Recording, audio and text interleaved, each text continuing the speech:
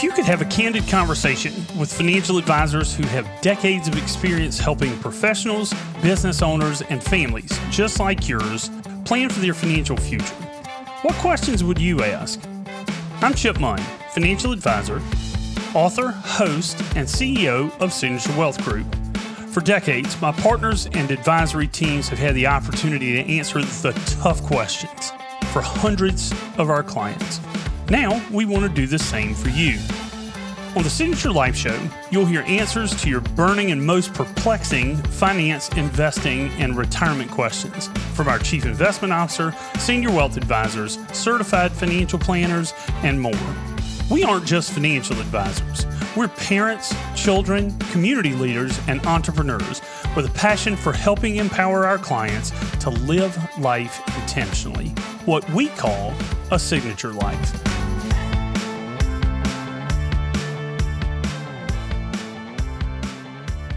John Tate, what's up, man? Chip Munn, it's another Friday, and it is a great Friday because we have a special guest on today. We don't just have a special guest. We have the special guest, our most listened to episode, repeat offender, John Chidwick. John, welcome to the show. Thank you for having me here, and look forward to another good conversation with you and John. Well, me too. And John is one of our partners in Charlotte, North Carolina, and comes and brings us some big city knowledge. So we're excited to have John. And for the purposes of today's show, I'm just going to call you Chidwick, if that's okay. That'll be fine. Yeah. That'll be great. Just so that too many Johns in one place. Whoa. Don't call me Chadwick, and I'm okay. I'm okay with Chidwick. Chadwick. I would never dream of that. But it would be fun. I'm going to save that one for sometime we're in public. I was thinking of referring to him as JC, but that might get confusing with another deity. So we'll just keep it Chidwick. We'll just go with Chidwick. Chidwick's safe. So Chidwick and I are sharing a similar experience. We've recently gone through lots of graduations. And so it's one of those things that we're kind of limping into these summertime episodes just from the exhaustion of travel. And John, I got to ask, at your recent daughter's graduation, did you cry a little bit? I absolutely did cry a little bit. And I wasn't just the only one. I would say that it was a stadium. We were in the basketball arena, Thompson Arena in Tennessee, and most everyone was doing about the same thing. But it was a fantastic celebration and a great day. So all good here. Well, truth be told, I may have teared up a little bit too. So I completely understand. And again, it was your daughter graduating. I don't have any of those, but fathers and daughters, it's a special thing. And you weren't nearly as embarrassed about that as I might have hoped. So no, I'm not embarrassed of that one bit. Well, one of the things that I found in going through my 3 graduations is that, quite frankly, my emotions could be an absolute wreck. And from one day to another, because we're beginning to face the concept of empty nesting and some of those things, and maybe someday we'll do an episode on that. But what I noticed was that my emotions were being kind of whipsawed one day or another. Sometimes you were really excited and happy, and other times you were kind of sad and kind of wondering what things were going to be like. And it reminds me a lot, John, of kind of what we've seen in the market over the last few months. There's been a lot of volatility.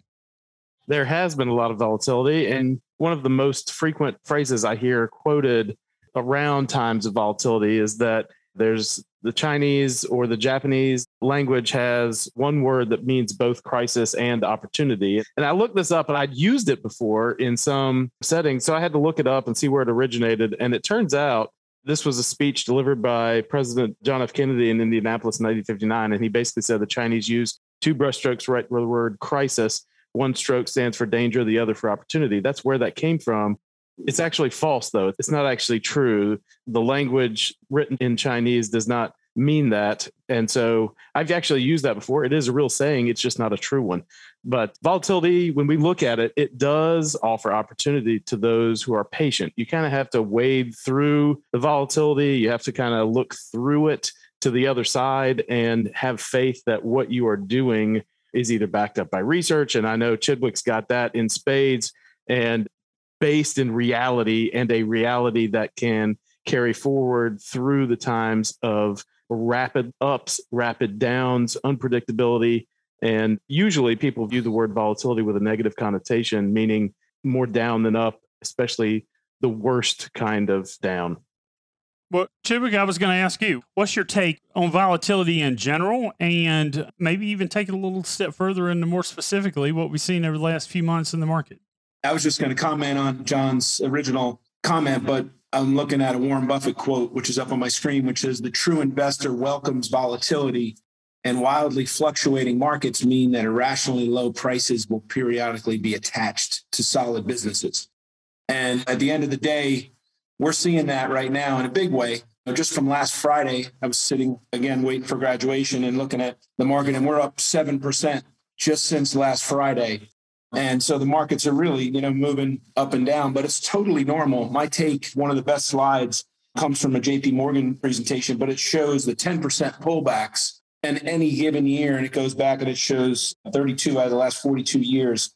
You've had big down moves of 5% or 10%. And I really went back and just charted like the last 5 years. And you've had, a 19% pullback this year. COVID, you had a 34% pullback. 2018, you had 20% pullback. So it's very common, and 10% pullbacks happen usually one time a year if you go back the last 50 years. So again, just gives you a good buying opportunity to go in and look at great companies like JP Morgan, like Bank of America, like Lowe's, like Home Depot, like Amazon being down 40% or 33% as of yesterday. A 10% move back in the last 2 days. It just creates opportunity, again, to look at some of the best companies in our world. And so without it, you wouldn't have that opportunity. And that's what the returns of stocks of 10% or 12%, whatever time frame you want to look at, the cost of that return is dealing with the volatility of the ups and downs. Yeah, and I think that, of course, important to note, while we may talk about individual stocks or something, companies on the show, these aren't recommendations. These are for educational purposes only. I'll put on my compliance hat for just a minute. I always get snagged for compliance. Hey, listen, you're saying great things. I just want to make sure we don't go to jail. So I think what you said, John, is absolutely true. In that Buffett quote, the volatility is the reason why every now and then you get a really good price on something. And so, John, I think that your comment about volatility not being only in one direction is also important. I mean, the reason that we have greater than risk-free returns is because there's volatility. Upside volatility is what we want. The price we pay, to Chidwick's point, is the fact that it also comes with downside volatility sometimes. So, what's your perspective in terms of when you think about why some stocks are more volatile? So some stocks can be more volatile. We usually look at small cap stocks as the part of equities that are the most volatile. If you think about those, and they're still relatively large companies, there are obviously small business owners that aren't counted in this analysis, but small cap stocks are the smallest part of publicly traded companies. They usually don't pay dividends. They usually have to borrow money in order to expand and grow. And while they are in growth mode, obviously, when things are good, the stock price will go up. But when you think about interest rates rising and the cost of capital for them increasing over time, it becomes more difficult for them to deploy capital and grow in the same way as they could when interest rates are low. So right now, you're seeing that sliver of the equity market being more volatile than, say, a large cap company that is well capitalized, that has much slower growth. It's been around a long time, established business. They probably don't need to borrow all that much money. If they do, they can usually get a good rate because they have a solid debt rating, a good balance sheet. So the stocks that are the least volatile in times like this are the ones that pay dividends, and that we don't really have to worry about whether the economic ups and downs will cause them to go out of business. And so if you're looking to reduce volatility in the portfolio, then usually we look to large cap stocks to do that.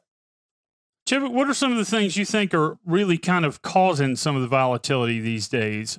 I know that one of the things that John put in our pre-show research was an interesting fact. If you look at back years ago when the Dow was at 10,000, a 1% swing was 100 points. But when the Dow hits 30,000, just a 1% swing is 300 points. And some of those numbers can kind of throw you off if all you're doing is looking at the raw kind of absolute number. What are some of the things, though, Chidwick, that you think are kind of causing some of the volatility? You got a whole bunch of different things going on. You got Ukraine and the war and uncertainty there. You got gas prices spiking. You got inflation in all different areas that are going up, which is going to slow down growth a little bit. You got the Fed raising interest rates, and you had a really, really, really great 10-year run. And you got to go back to 1990 to 2000 to rival the returns that we just saw in the last 10 years. And a lot of that was in very few names as well. You look at the top stocks in the NASDAQ, 6 names make up 40% of the entire NASDAQ. You look at those 5 names of those 6 that make up the top 22% of the S&P 500 have gotten hit for the first time in quite some time. I don't remember any of them all at once getting hit to the tune of 15+%, which is causing the indexes to break a little bit. And then people are looking at their statements and they're looking at what's going on around the world right now, and they're just a little uneasy. But over that same time frame of 2002 to 2021, the average investor can't handle the ups and downs of the market and doing it themselves. The average investor has only performed at 3.6% when stocks have performed at roughly 10%. And again, I'm throwing out numbers here, but the reality is, I'm looking at the slide, and JP Morgan is 3.6% average investor, and a diversified portfolio has done 7.4%. So you just need to be patient, and you need to be diversified and stick with it, and look at, the surroundings of these great companies and look at how well structured they are today. Well, and one of the conversations I had recently with a client involved the fact that on one day we're down 800 points on the Dow, and the next day we're up 650. And in terms of percentages, and I can't do the math, 2.5% down and 1.5% up, and nothing changed with the broad market over 24 hours. And a lot of it just has to do with what you're kind of referring to, Chidwick, which is emotion. And part of the differential in that slide that you're referring to between average investor returns, and I think that's kind of more of a do-it-yourself statistic, but average investor returns versus a balanced portfolio held over time, is the fact that it's very easy when you're kind of doing this thing by yourself to let your emotion get the best of you, get out, try to get back in and deal with that. And it can be really tough. And historically speaking, I know that, Tate, we talk a good bit about the emotional roller coaster. We've had that conversation with Mitchell on here before. And when you're riding the roller coaster by yourself, it's easy just to want to get off. If you can get off, even if it's at a low point, you just want out. And I think that we do, from time to time, we have to have that conversation with clients. Thankfully, over the years, it hadn't been as much. But yeah, again, volatility brings that about. Tate, what do you see as some of the main factors these days?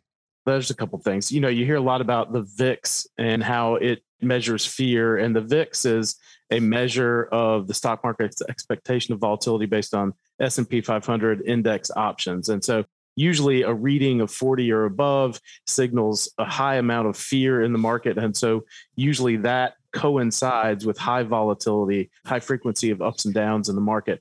And we haven't really had to talk about it before this year, but I didn't realize there was also a measure of bond volatility out there. Here's a did you know question for the day. Do either of you know what that is called? So we've got the stock volatility as the VIX. Do we know what the bond volatility measure is? I don't. All right. Yeah, you got it's a teaching moment. So it's called MOVE, MOVE. And what that stands for is the Merrill Lynch Option Volatility Estimate. That is an index, and it's a yield curve weighted index of normalized implied volatility on treasury options. And so if you look at that, a measure of high bond volatility is any reading over 130.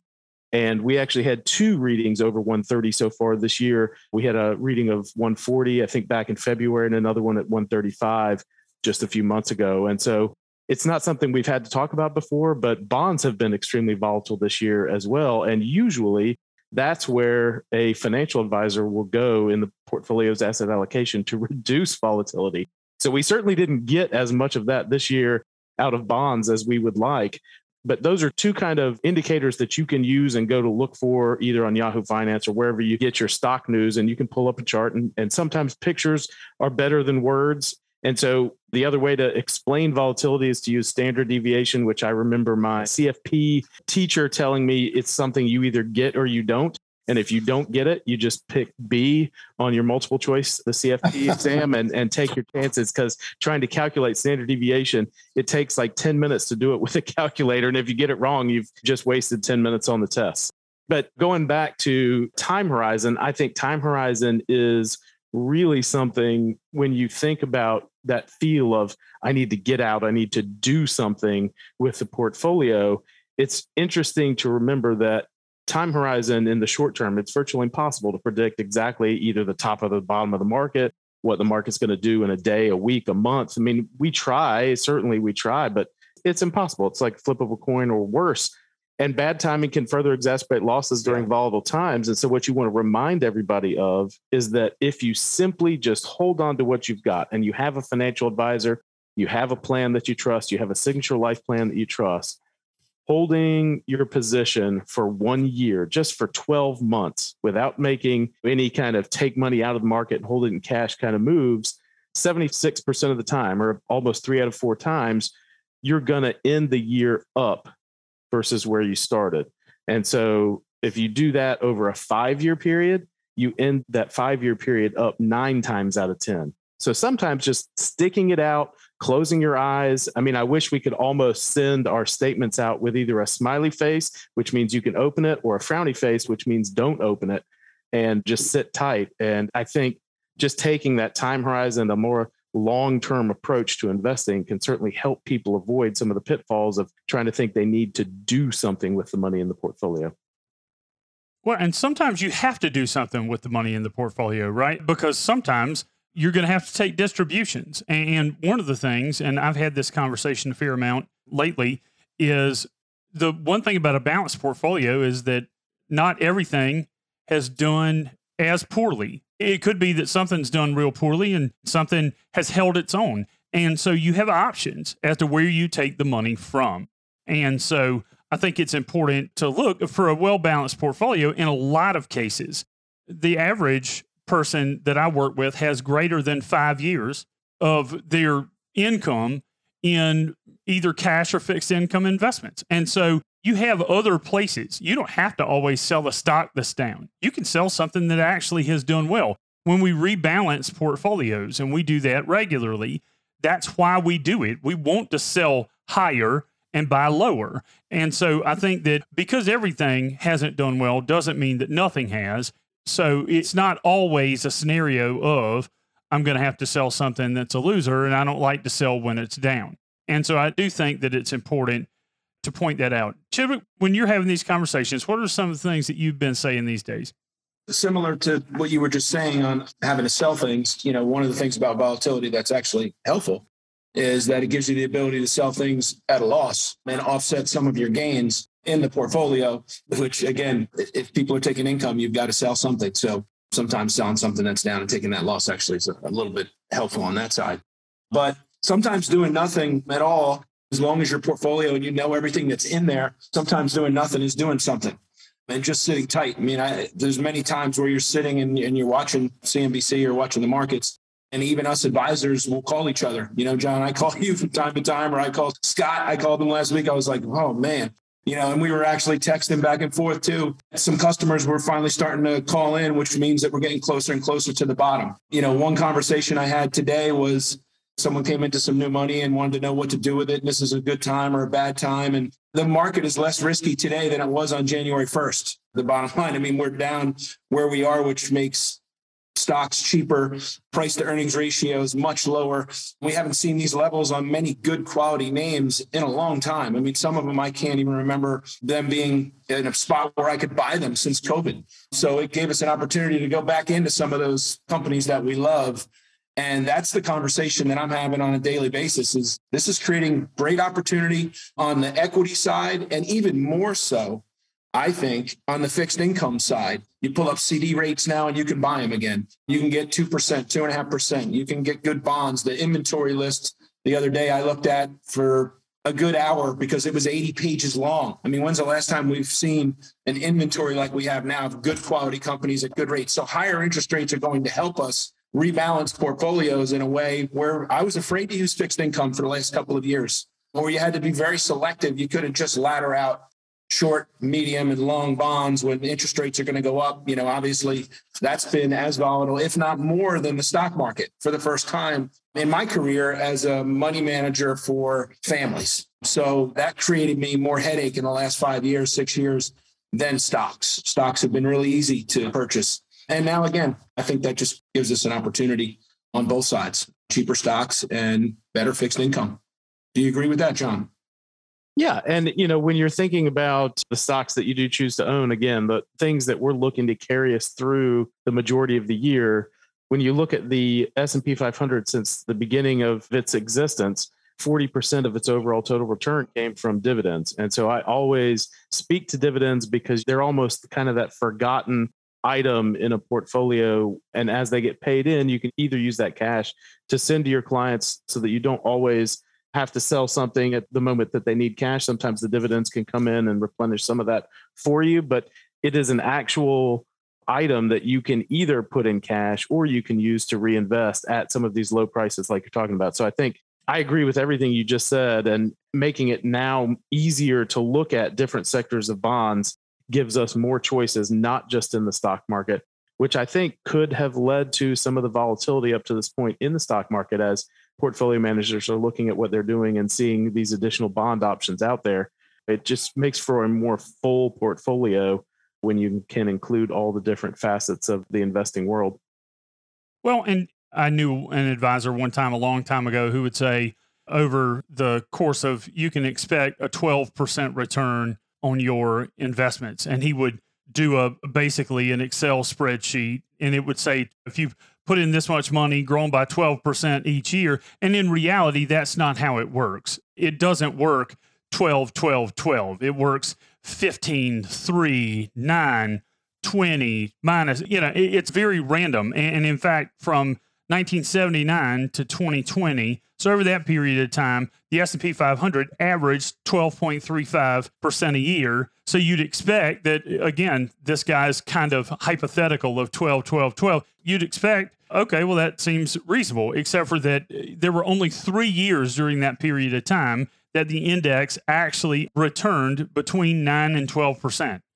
So out of from 79 to 2020, 41 years, only 3 times did it land between 9 and 12. And so the average might be that, but it's going to vary from one year to another. I think the average up year actually averages like 22% over that same time frame, and the average down is like 15.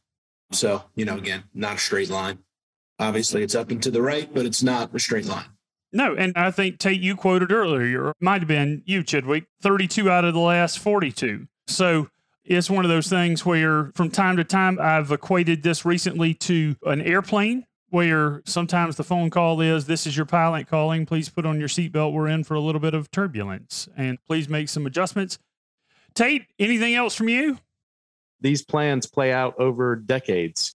Our portfolios are built for that. Our plans and portfolios are not built for a 1 year return, because very few of our retirement plans are for that short of period of time. So it's kind of one of those, trust the process, trust your advisor, communicate with them often, as we always say, and you should be right as rain, right? Well, I think you hit it. Every now and then it's going to be yucky. It's going to feel yucky. And if you're listening to this and you feel yucky, it's okay. It's normal. Our job is to be relatively unemotional, or as unemotional as possible. We used to have a coworker who called Scott Mitchell, our chief investment officer, the Vulcan, because he was like Dr. Spock. It's like he just doesn't feel anything. But that's important in times like this. It's the reason that I don't watch the news, because quite frankly, nothing that could come on the news, I don't need those inputs for a long-term plan. And so I just don't want to be, it's like Chidwick's joke about that's when you wish you'd have had the headset in. I mean, when you have the headset in and you're on the plane, you're controlling your inputs as to what you can hear while things are going on. So for me, that's a big deal. But it's important to know, if you're a listener, like we talked about earlier, the reason why the return difference between doing it yourself, and I think that came from a 401k study that Chidwick referenced earlier, the reason that it's different when you take into actual experience of the individual in the plan versus if you had just held on to the investment, the reason it's different is because of emotions. And emotions are a terrible way for any of us to make decisions. Most of the emotional decisions that I know people who have made You usually look back on that and wish maybe you'd have done something at least a little bit different, but it's okay to feel that way. And if you're a client of ours, call us. That's what we're here for. We're here to be the voice on the other end, the pilot telling you to buckle up and that everything's going to be okay and that we have visibility past kind of this current storm. If you're not a client of ours, just know that whether it's you, a friend, a family member, colleague, coworker, we're here to be a sounding board. Any of our advisors will give you 30 minutes. We'll jump on a phone call and no questions asked, no obligation. We're here to help. And we understand that sometimes the environment's choppy and you need somebody to talk to. And that's what we're here for. Chidwick, great to have you back and looking forward to having you again next time. Thank you, sir. Thank you, John. Thank you, Chip. Tate, I'll see you again next week. Next Friday. Thank you for sitting in on this candid conversation with our team. This show aims to inform, inspire, educate, and sometimes entertain you, our listener. If you enjoyed the show, please subscribe, share it with a friend, and help us empower others to plan their future with confidence. If you're interested in evaluating your own financial and retirement plan, go to signaturewealth.com/scorecard to download a copy of our Signature Life Scorecard now. If you'd like to speak with an advisor, go to signaturewealth.com and choose the location nearest you to schedule the meeting at your convenience. Our advisors are always expecting your call.